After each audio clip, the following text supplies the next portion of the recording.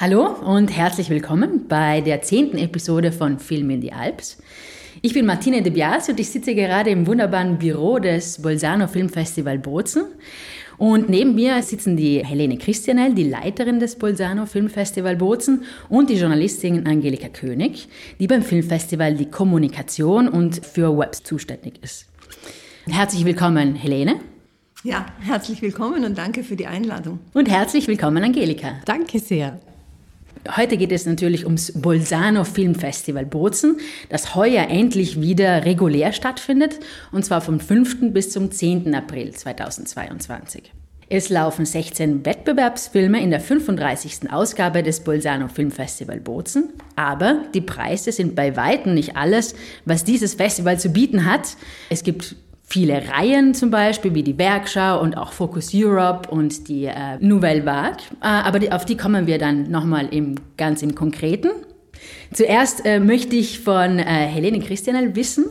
Helene, du bist nicht nur die Leiterin des Bolzano Filmfestival Bozen, sondern du bist auch die Vorsitzende des Filmtreff Kaltern. Aber du kommst ja aus den harten Wissenschaften. Ja? Du hast Mathematik studiert und warst dann im Bildungsbereich tätig. Wie kommst du denn eigentlich zum Kino? Ja, wie komme ich zum Kino?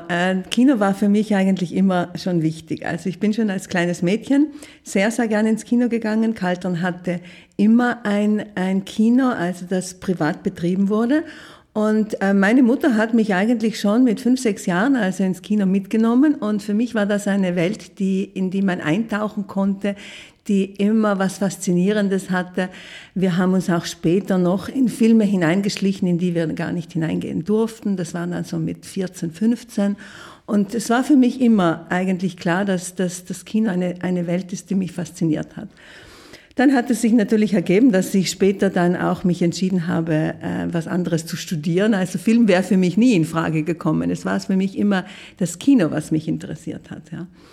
Und dann hat sich's ergeben. Also das hat dann angefangen mit dem Filmtreff in Kaltern, den wir, nachdem 1992 das Kino geschlossen wurde, nachdem wir beschlossen haben, dass das nicht geht, wir möchten das weiterführen. Und so bin ich eigentlich dann auch ins Organisatorische hineingerutscht. Also ich habe dann gemerkt, dass mir das Spaß macht.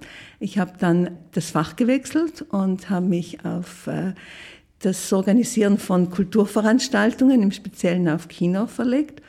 Und so bin ich dann auch beim Filmfestival Bozen gelandet. Wo du ja seit 2001 dabei bist und seit 2015 die Leiterin. Ja, das ist eine lange Zeit, das stimmt. Wunderbar. Dann würde ich gleich die Angelika das Gleiche fragen. Du bist Journalistin, du hast Romanistik und Geschichte studiert anfangs, aber dann hast du dich ganz, ganz gezielt im Journalistischen ausgebildet. Und wie kommst denn du zum Filmfestival und wie bist du dazu gekommen? Eigentlich bin ich eine Spätzünderin, was das Kino anbelangt. Ich bin in Meran aufgewachsen, habe schon meine ersten Kinoerfahrungen dort auch gehabt.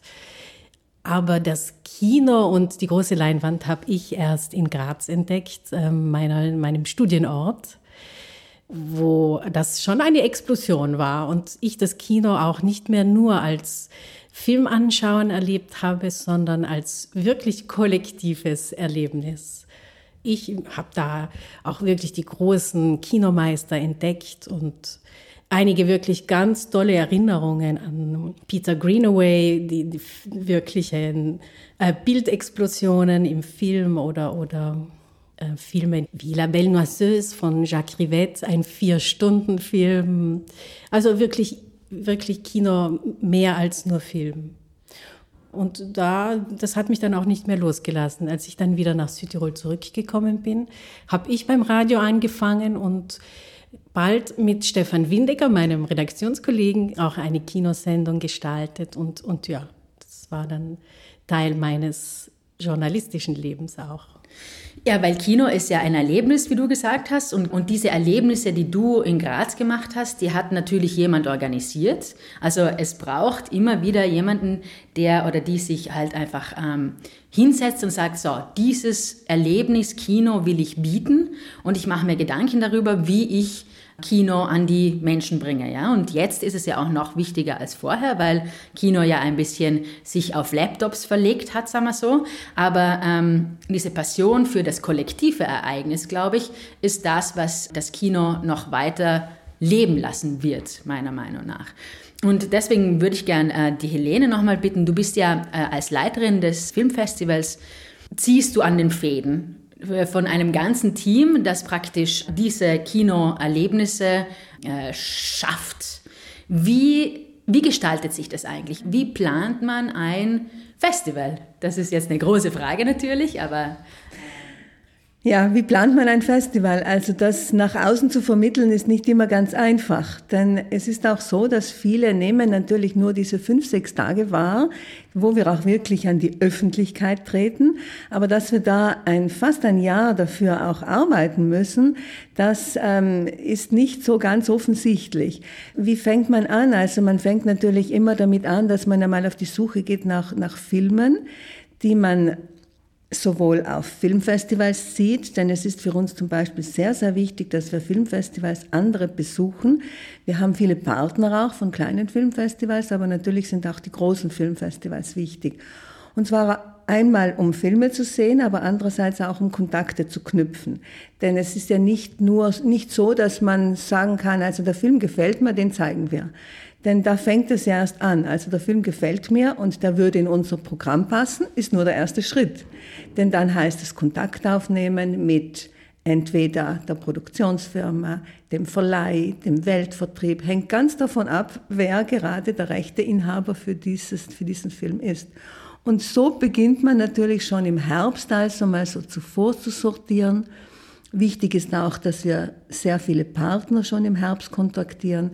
Wir haben ja, also das Filmfestival Bozen hat sehr, sehr viele Partnerschaften, die es betreut und die auch für uns sehr wichtig sind. Sie schaffen sehr viel Arbeit, das muss man auch sagen, aber sie sind auch sehr, sehr wichtig, denn Partnerschaften verankern das Filmfestival auch hier vor Ort, denn die Partner sind vielfach hier. Wir können austauschen, wir können uns gegenseitig unterstützen und ich glaube, solche Synergien sind im gesamten Kulturbetrieb einfach ganz wichtig. Ja, das schafft Kultur natürlich und Wissen und Kontakte mit Menschen und das zeigt sich dann eben auch im Programm. Weil ich finde, das Programm ist ja natürlich nicht nur die Filme, die gezeigt werden, die für die Preise laufen, sondern ihr habt auch eine riesige Reihe an Events, die ihr halt macht und zum Beispiel spezielle Filmreihen und so. Jetzt frage ich euch beide, wie sind denn die eigentlich geboren? Ihr habt ja ganz viele, ich schaue jetzt auf den Zettel, weil ich kann mir die gar nicht merken vor lauter vielen. Also strukturiert ist ja in Wettbewerbsfilme einerseits, dann die Werkschau dieses Jahr von Gerti Drassel. Dann gibt es die Filmreihen, dann gibt es die Nouvelle Vague Online-Talks zum Beispiel. Und ihr habt wirklich ganz viele Reihen auch. Focus Europe ist heuer Kosovo. Wie entsteht denn sowas? Ja, das hat sich natürlich im Laufe der Jahre erst entwickelt. Also das Filmfestival Bozen ist gestartet eigentlich als kleines Festival. Ich möchte jetzt schon sagen, wir sind immer noch ein kleines Festival. Für unsere Kapazitäten, die wir in Bozen haben, könnten wir wahrscheinlich nicht viel größer werden einmal, aber grundsätzlich ein kleines Festival. Und es sind halt dann Interessen dazugekommen. Also es ist für uns da, wo ich wirklich auch sagen muss, dass unser Team ist immer wieder offen für neue Ideen, die uns herangetragen wurden. Also es ist schon wichtig, dass wir unsere Ideen auch umsetzen. Also wir können nicht nur eine Plattform sein, die von anderen gestaltet werden. Also wir bieten einfach die Plattform und die anderen machen das. Das nicht. Es muss schon unsere Handschrift dabei sein. Also es muss wichtig sein, dass man sieht, was wir ausgewählt haben, also für das Festival. Aber natürlich sind Partnerschaften mit Ideen willkommen und wir versuchen sie in unser Programm zu integrieren. Ja. Focus Europe ist 2016 dazugekommen. Wir hatten ab 2014 das Gefühl, das Filmfestival braucht ein paar neue Ideen. Wir müssen ein bisschen daran schrauben. Also wir wollten nie das Filmfestival jetzt grundsätzlich verändern, aber wir wollten die Ausrichtung auch ein bisschen neu einrichten, sagen wir es so. Wir hatten Focus Europe dann dazu genommen, angefangen haben wir damals mit Slowenien.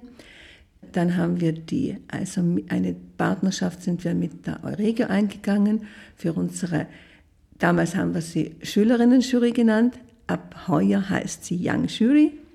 Dann haben wir unsere Schiene für die Local Artists ausgebaut. Also für uns ist das zum Beispiel etwas ganz Wichtiges. Wir möchten immer auch eine Möglichkeit bieten, kleineren Filmemachern, also aus Südtirol, heuer auch aus Tirol und dem Trentino, ihre Filme bei unserem Festival zu zeigen. Ja, dann hat natürlich mit dem Entstehen der Filmförderung in Südtirol hat sich dann noch einmal ein Feld aufgetan. Es sind ja viele Filme hier gedreht worden. Sie wurden hier mitfinanziert. Die Branche hat sich entwickelt und das war auch natürlich der Grund dafür, dass wir versuchen auch, dass die Rahmenveranstaltungen sich ein bisschen geändert haben. Es gibt auch Branchenveranstaltungen jetzt. In diesem Jahr haben wir eine Veranstaltung, die von IDM betreut wird, wo es um Kurzfilme geht, ja, damit diese Schiene auch einmal ein bisschen mehr Aufmerksamkeit kriegt. Ja.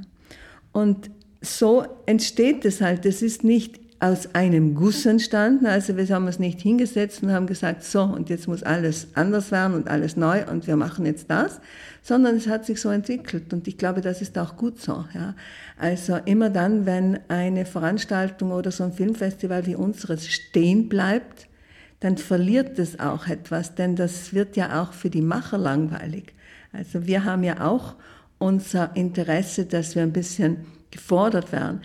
Im Moment muss ich sagen, wir haben ein bisschen zu viel gefordert fast, aber einiges haben wir uns selbst also zu verdanken, denn wir sind halt neugierig und wir möchten halt also auch noch einiges von außen mit hineinnehmen. Ja. Und das Waghaus hat natürlich jetzt noch einmal um einiges also an Möglichkeiten eröffnet. Und wenn man die Möglichkeiten hat und man sieht sie, dann möchte man sie natürlich auch nutzen. Vollkommen. Bevor wir zu eben den Wag-Talks kommen, interessiert mich auch ein Format, das ich total spannend finde, und zwar die Kleinsprachen-Doc. Erstens mal, weil es Dokumentarfilme sind, die natürlich mir also am meisten am Herzen liegen. Und dann, weil es auch ein totales Interesse für Südtirol als Minderheitenland ist. Darf ich dich fragen, Angelika, wie es dazu gekommen ist und wie dieses Format befüllt wird? Die Kleinsprachen-Doc, Piccole Lingue Doc, das ist eigentlich die jüngste Kooperation mit der Universität Bozen, den Linguistik-Master-Lehrgang in Brixen. Und das ist eine Reihe, die auch anders funktioniert, anders wie die anderen Reihen, wo eigentlich die Kuratoren wir sind und die Filme an Land ziehen. Bei dieser Kooperation ist es so, dass die Daniele Jetri und seine Kolleginnen an uns herangetreten sind mit der Frage, ob eine solche Reihe möglich wäre, die auch von ihnen kuratiert wird. Und das läuft jetzt seit 2 Jahren, also heuer das erste Mal tatsächlich in Präsenz. Die Professoren der Uni Bozen wählen die Filme aus, sie machen die Ausschreibung und in Absprache mit uns werden 4, 5 Filme ausgewählt und so ist es auch heuer. Das sind Filme, die also Kleinsprachen heißen, weil es Sprachen sind, die nicht Schneien sind, sondern nur von einer geringen Anzahl von Sprechern gesprochen wird. Das passt natürlich zu Südtirol und es passt ganz besonders zum Filmfestival als Reihe und wir finden das eine unglaubliche Bereicherung, solche Filme, die alle auch einen sehr ethnografischen Blick auf die Situation der Minderheiten werfen, am Festival eben laufen. Mhm. Weil da geht es immer um eine Sprache, die am Aussterben ist oder eine kleine Sprache, ne? Ganz einfach. Genau, also nicht unbedingt, aber es geht sehr viel um diese Non-Kin-State-Minderheiten, Minderheiten, die keinen Mutterstaat haben. Heuer sind es die Mapuche aus Chile, aus Guinea haben wir die Bubi, die Minderheit der Bubi, wir haben Rom aus Italien, wir haben eine Pfeifsprache aus La Gomera und natürlich auch ein lokales Projekt, und zwar in Fanes, das ist der Almauftrieb und Abtrieb im Gardatal, also die ladinische Sprache wird da gehört. Genau, und mit dem wird ja wirklich auch Südtirol nochmal verbunden mit Europa, genau wie mit dem Focus Europe. Also ich finde das sehr wichtig für eine Stadt wie Bozen, die manchmal, also die selbst, ja genau, die eigene Nabelschau sehr gern betreibt oder so wird es vielleicht gesehen, aber das stimmt ja auch nicht wirklich, weil ganz viele Menschen wie ihr zum Beispiel mit dem Festival ja das genau aufbrecht oder wir brechen das ja auch alle auf, auch zum Beispiel mit unserem Podcast natürlich versuchen wir rauszugehen. Ja. Das ist schon auch eine Entwicklung, die das Festival genommen hat. Geboren mit Martin Kaufmann, der damals bemüht war, deutschsprachige Filme nach Südtirol zu bringen. Und jetzt in der 35. Ausgabe ist es eine Drehscheibe geworden, wo sich der Norden mit dem Süden trifft und heuer auch der Osten hier zu Gast ist. Also es hat sich sehr viel da entwickelt und es ist ein Treffpunkt geworden zwischen Filmemachern aus dem deutschen Sprachraum und dem italienischen Sprachraum. Ja, den unsere Gäste auch sehr, sehr schätzen. Ja, absolut, absolut. Wie du gerade gesagt hast, ist das Festival eine Drehscheibe geworden und eine der Reihen, die mich besonders interessieren, sind die Nouvelle Vague Online Talks. Zum Beispiel, was mich voll interessiert, ist dieser Talk über Selbstbild, Fremdbild und Weltbild, wo die Hayley Louise Jones da ist, die Hauptstellerin ist in Ivy wie Ivy, wo es auch unter anderem um Rassismus geht und Mikroaggressionen. Worum geht es in der Reihe selber und wie befüllt ihr diese Reihe? Mhm. Zum Festival dazu muss gesagt werden, dass nach jedem Film immer ein Filmgespräch stattfindet. Wir versuchen so viel wie möglich Gäste, die Filmemacher, aber auch generell aus dem ganzen Filmcrew-Team nach Bozen zu holen. Das findet am Festival statt. Diese Nouvelle Vague Talks sind eigentlich noch ein Plus. Also es ist nicht mehr nur das reine Filmgespräch, sondern wir versuchen eine Ebene darüber zu finden. Metaebene vielleicht. Eine Metaebene, ganz genau.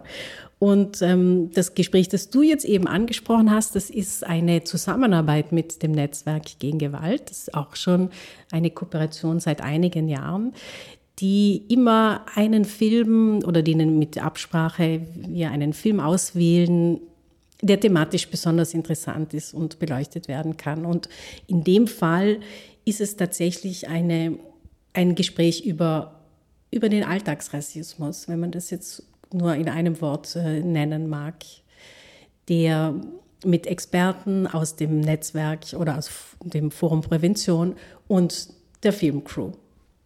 Und diese Gespräche finden auch etwas abseits statt. Die finden im Waaghaus statt, unserer zweiten Festival-Location, sei es im Café als auch im Keller, und bieten einfach noch einen Zusatz zum normalen Filmgeschehen im Kino. Ja, und der Keller ist nicht nur ein Keller, sondern das ist auch ein Vorführraum und ich finde, das ist ein richtig schöner Raum auch. Also ich würde alle einladen, dahin zu gehen, nicht nur, also natürlich wegen den Talks, aber auch wegen der Location.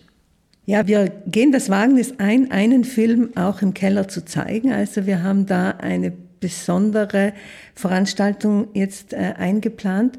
Und zwar, wir haben ja heuer auch einen Ehrengast in Bozen. Ehrengast ist Stefan Rusowitzki, Oscar-Preisträger und natürlich auf allen großen Filmfestivals auch vertreten und natürlich auch in allen Genres zu Hause. Und das ist für mich eigentlich etwas ganz, ganz Spannendes. Denn er hat ja vom Kinderfilm bis zum Thriller und bis zum Horror eigentlich alles gemacht, aber natürlich auch wunderbare Filme wie eben Die Fälscher, mit dem er 2008 den Auslands-Oscar bekommen hat. Und genau diesen Film zeigen wir im Keller des Waaghauses, also mit begrenzter Teilnehmerzahl, das geht nicht anders, denn es ist ja nicht groß dort. Und wir haben auch noch im Anschluss ein Gespräch mit ihm eingeplant, also er ist ja hier und das wird sicher ein spannendes Gespräch, denn er hat ja eben, wie gesagt, also er ist in so vielen Genres zu Hause.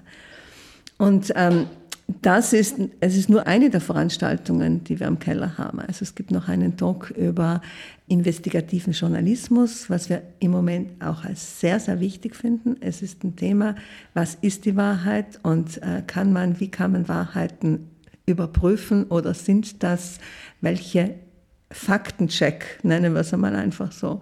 Und wir haben einen Film auch dazu. hinter den Schlagzeilen und von dem ausgehend möchten wir das Thema ein bisschen beleuchten mit lokalen Vertretern der Medien. Und so hat sich das halt entwickelt. Also es sind eben einige interessante Themen dazugekommen und die wollten wir halt einfach auch noch etwas außerhalb des Kinosaales vertiefen. Absolut. Nicht nur Gespräche gibt es außerhalb des Filmclubs Bozen, also der Location Kino. Ihr habt ja was mitgenommen von der Pandemiezeit. Und zwar gibt es ja auch Online-Events und Filme, oder?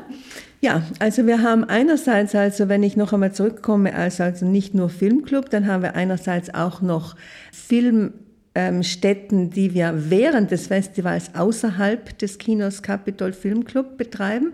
Und zwar, wir zeigen Filme im Rheinerum, wir zeigen Filme im Centro Trevi, also im Trevi Lab. Wir haben auch noch Außenstellen außerhalb von Bozen. Wir haben Meran, Brixen, Kaltern noch dabei mit einzelnen Vorführungen. Und dann haben wir unsere Erkenntnisse und das, was wir letztes Jahr gelernt haben mit unserer Online-Ausgabe, wollten wir einfach nicht so den Bach hinunterlaufen lassen und sagen, das war und jetzt ist es vorbei. Und zwar ab Sonntag, also ab dem letzten Festivaltag, starten 10 Filme auf einer Online-Plattform, die man noch zusätzlich sehen kann. Das heißt, wenn jemand etwas verpasst hat in den 6 Tagen Festival in Bozen oder auch außerhalb, kann er oder sie das auch noch in der Woche drauf nachschauen. Super, ich finde das immer sehr spannend, vor allem für Menschen, die vielleicht weit weg sind und doch eben verbunden sind mit dem Festival und was mitnehmen wollen. Also das finde ich, warum alles wegwerfen, was uns die Pandemie geschenkt hat. Okay, aber es geht auch um natürlich die Preise. Und es werden 16 Filme ausgesucht, 8 für Spielfilm, 8 für Dokumentarfilm.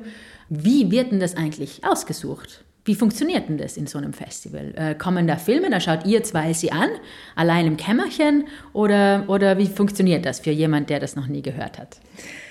Ja, das ist natürlich ein Prozess, der sich über einen längeren Zeitraum hinzieht. Also wie schon vorhin angekündigt, also beginnt das eigentlich schon im Sommer. Man macht sich da man interessiert sich einfach für das, was neu ist, ja.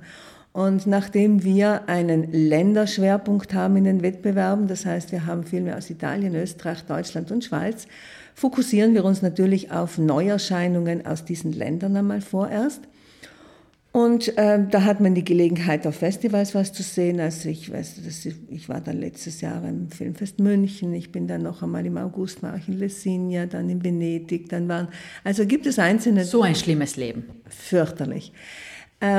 Und in dieser Zeit, es ist aber nicht immer nur, also wenn man sich 4 bis 5 Filme am Tag anschaut, dann kann das auch ganz schön anstrengend werden. Und dann starten wir im Herbst unsere Einreichungen. Wir haben dann, also die Filmemacher haben die Möglichkeit, auch aktiv uns Filme zu schicken und zu sagen, wir würden euch das anbieten, möchtet ihr diesen Film zeigen?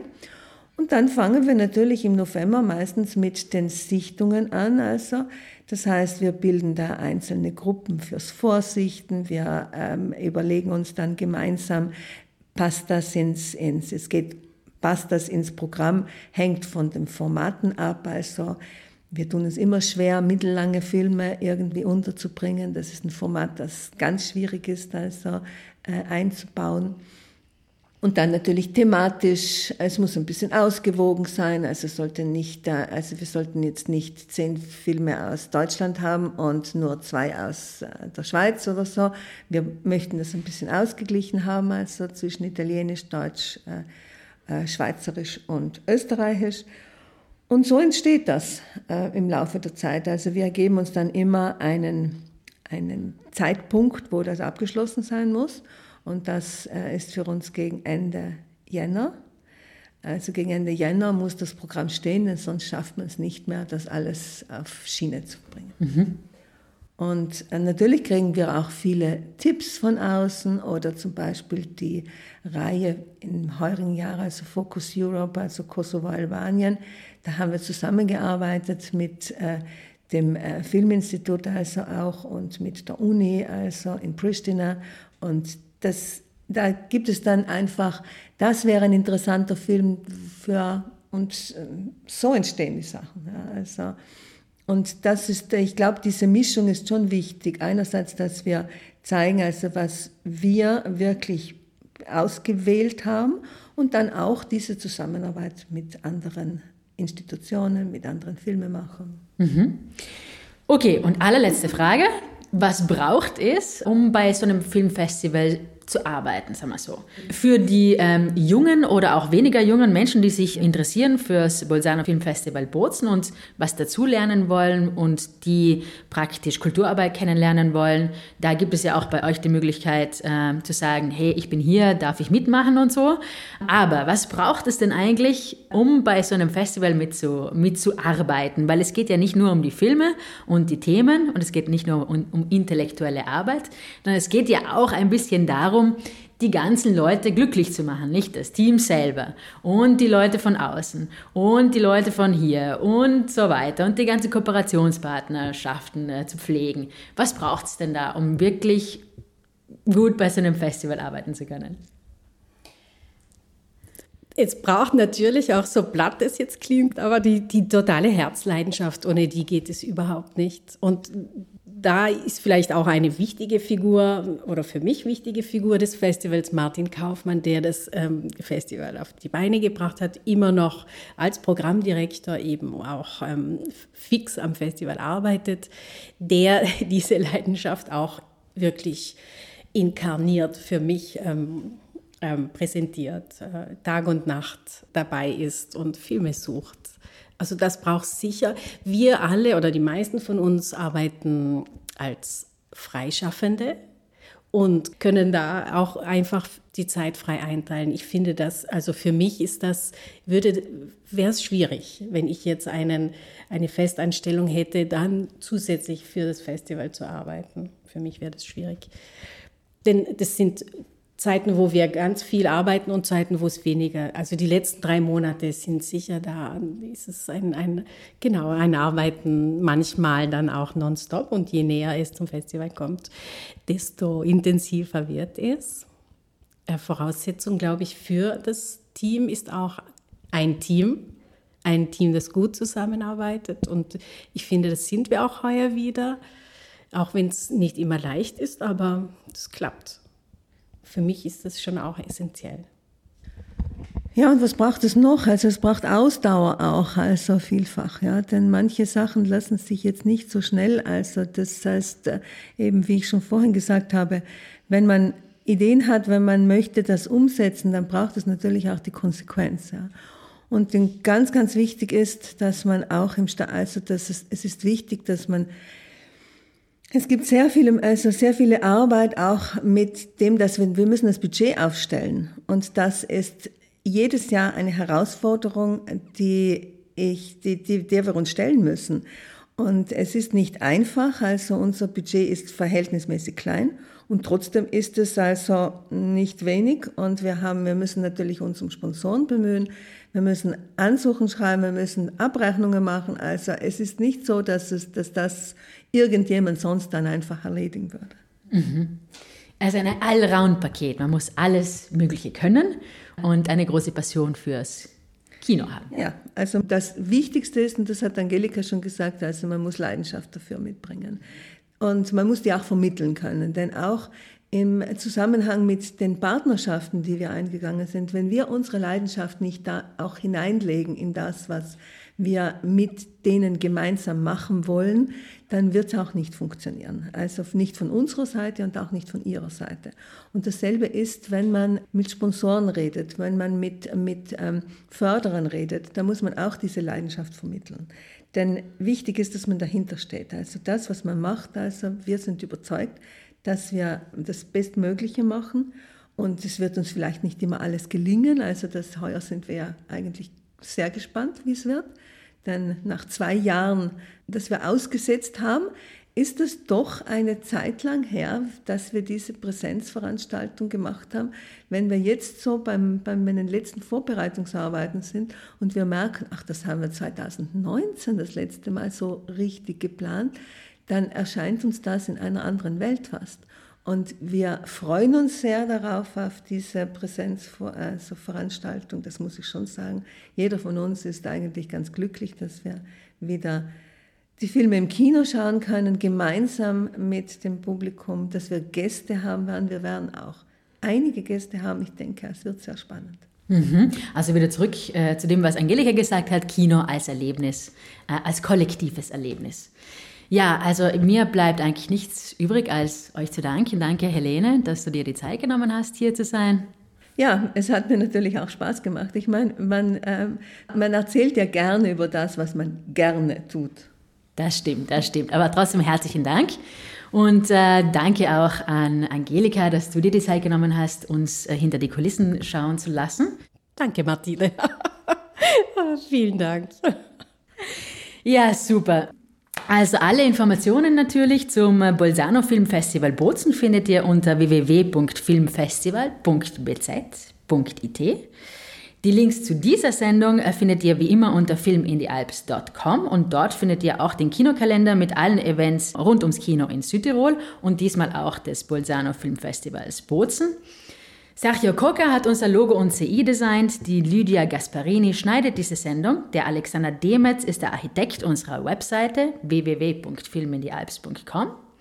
Und dort findet ihr auch die Reviews von Lisa Maria Kerschbaumer, die mit mir die Autorin des Projektes Film in die Alps ist. Ich bin Martine De Biasi, danke euch fürs Zuhören und bis zur nächsten Folge. Macht's gut.